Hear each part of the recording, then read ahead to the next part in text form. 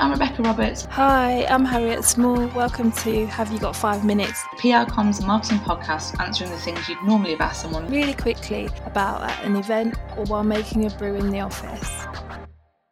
Hello, Rebecca. Hiya, how are you? I'm good.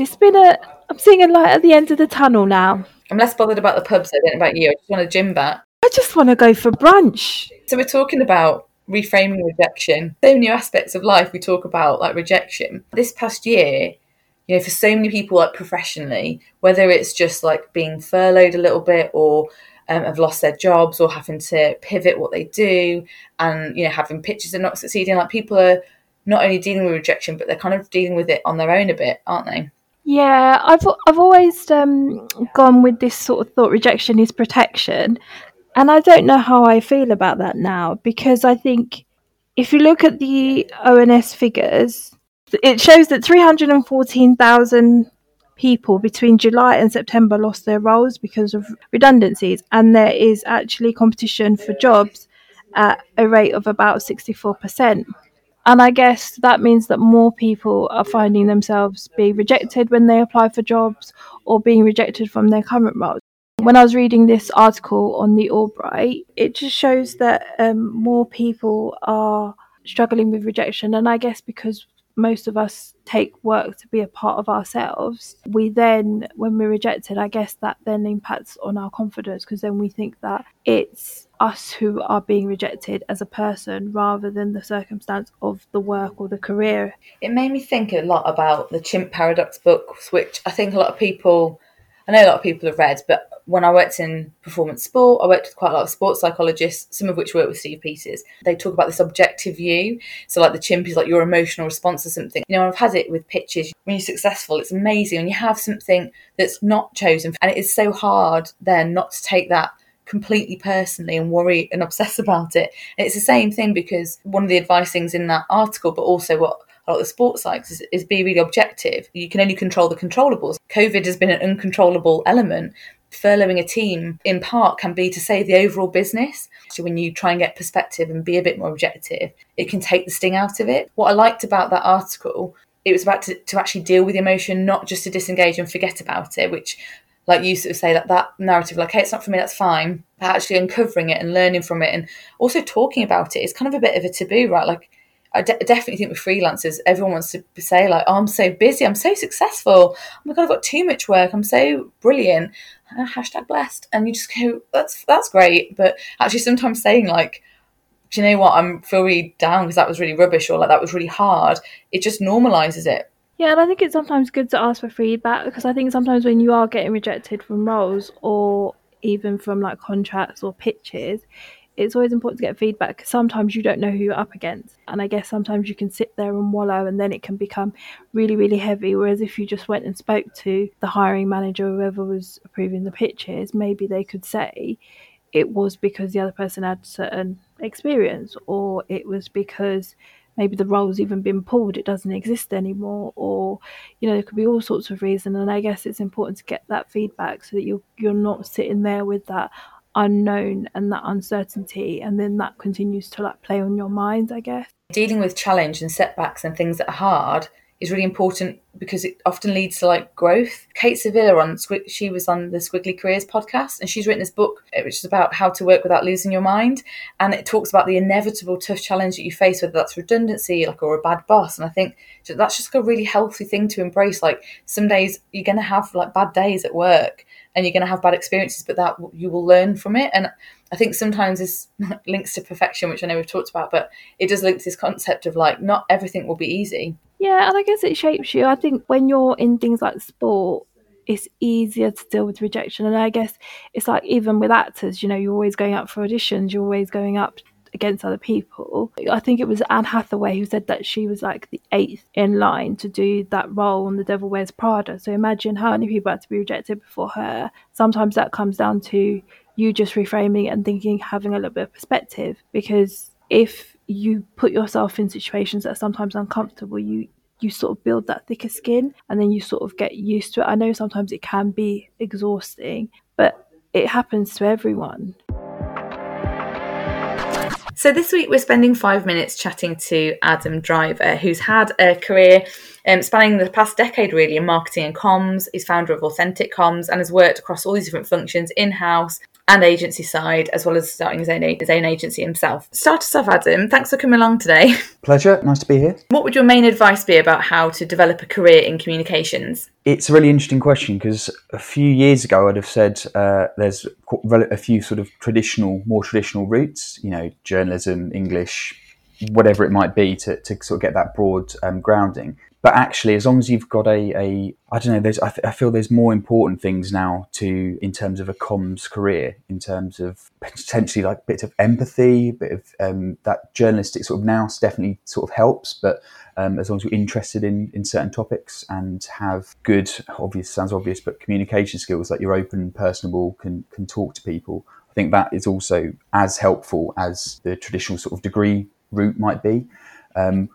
Also, the sort of focus on sort of either having to or you must or you should have some kind of agency experience, I don't think really relates too much anymore.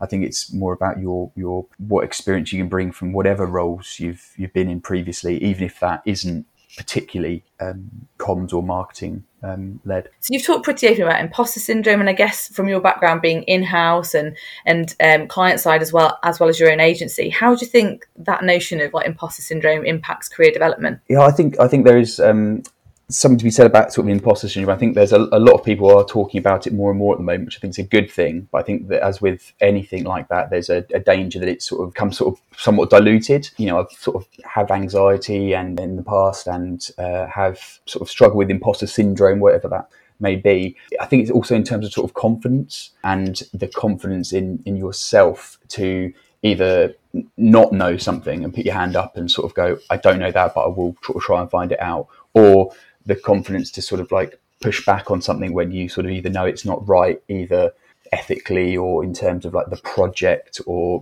having your own opinion. Your opinion is valid, even if you're not as senior as someone else, or you don't have the direct experience of someone else.